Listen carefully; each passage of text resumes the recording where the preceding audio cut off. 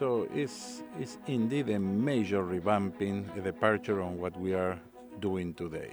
Welcome to Staff Talk, the UN Internet ISIC radio series.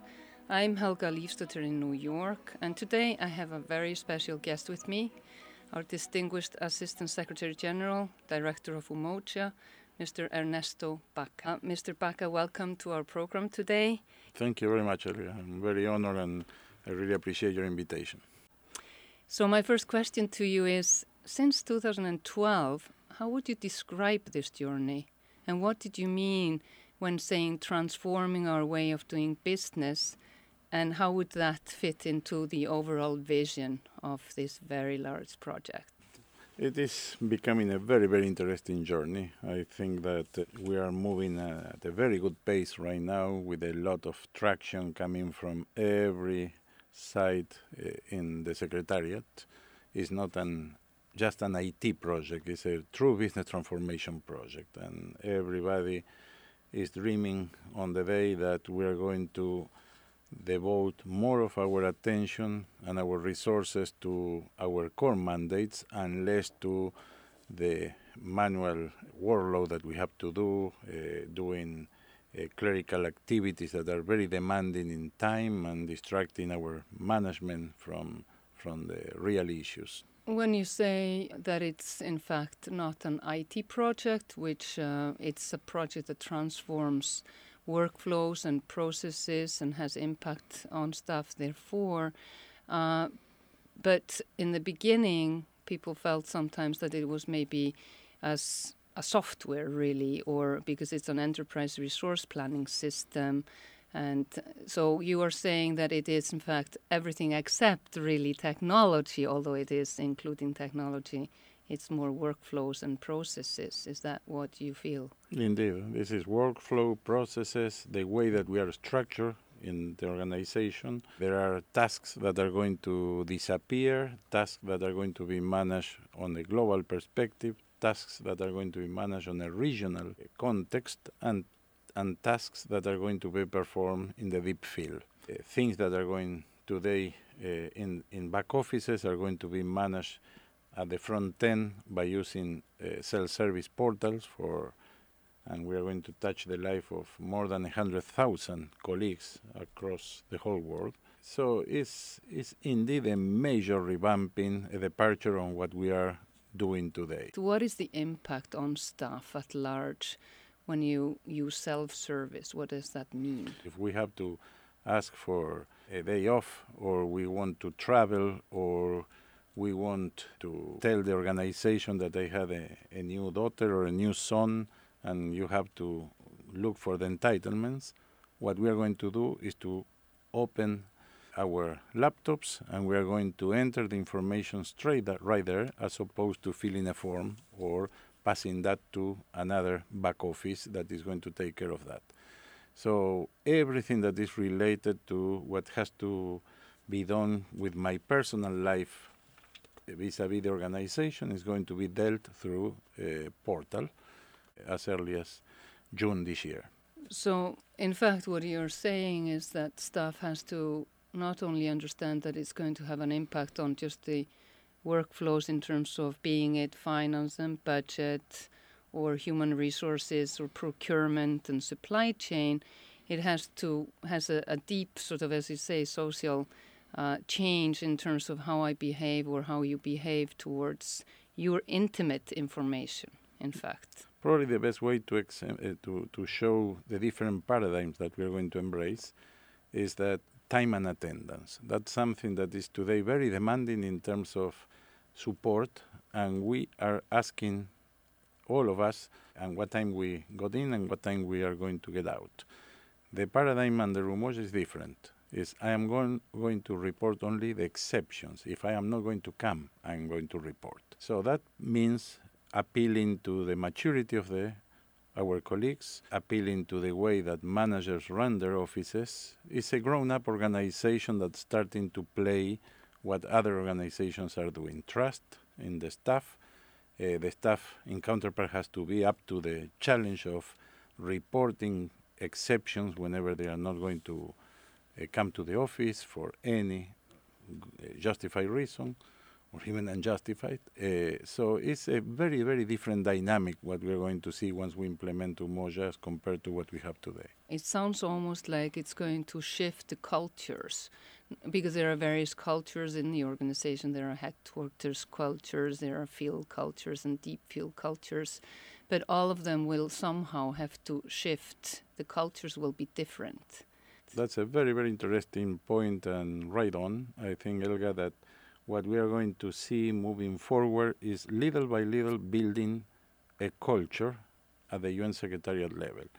Let's face it, today we are very proud of the organization we work, but we are like a conglomerate of different cultures depending on where you work. If you are in OCHA, coordinating emergencies, humanitarian emergencies, or you are in peacekeeping, we managed to develop a culture on each and one of those sites that we are very proud of what is being done, but there is not such a thing as the UN culture. So now what we are going to do is, by harmonizing all what we are doing, combined with mobility, which is another initiative that runs parallel to Umoja, we are going to hit the ground running, because if we are being transferred to a different place, we will not have to relearn tricks or solutions or ways to do things. There will be a common way of doing things, and that will enforce the idea of a one UN. We are a true UN with our own culture. When you talk about 100,000 people, who are included? I'm not even including in that, and we should, because at a given point we are going to do it, the military personnel. But I'm talking about all the civilian categories that we have in the organization, in every shape and form, with every sort of contract. The military for us is the essential part also of our mission. In fact, these are central to most of our operations in peacekeeping, but they are going to come in the next wave, because then we will be talking about almost 180,000 colleagues altogether. That brings us a little bit to this question about the people, for example, in the field, because DFS supported missions around the globe and have already implemented some Umoja functions.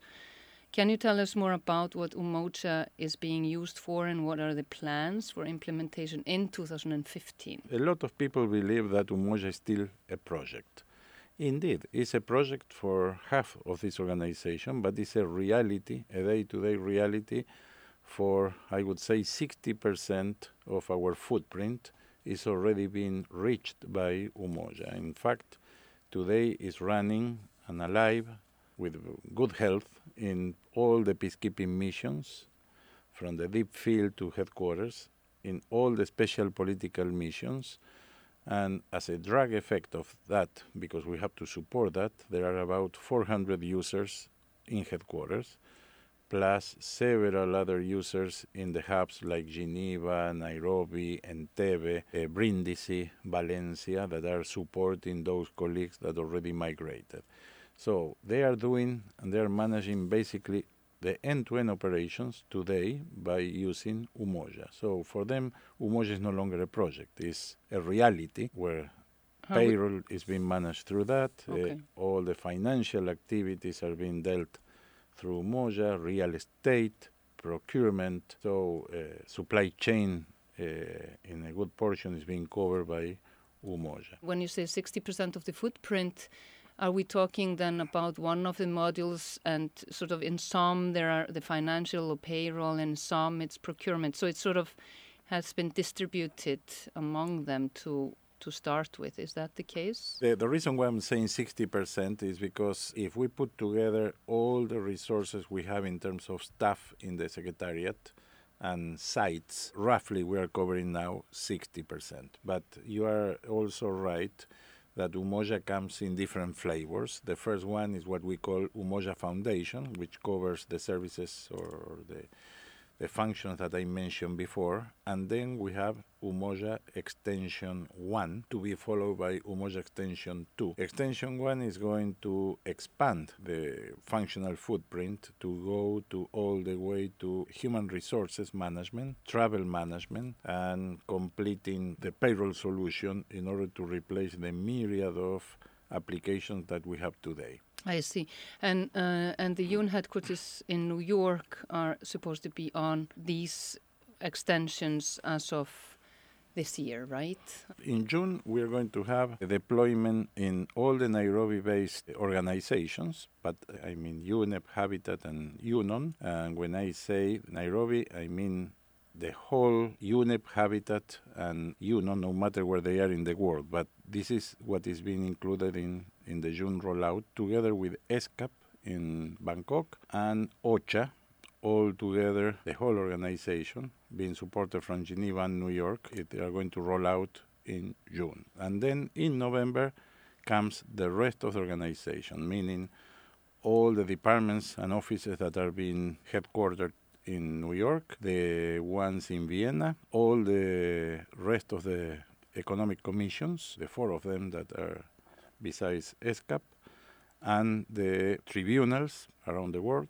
and the training institutions, basically based in Europe. So all those are coming in live in November. It's a big, big quantity of colleagues and organizations that are going to be migrated.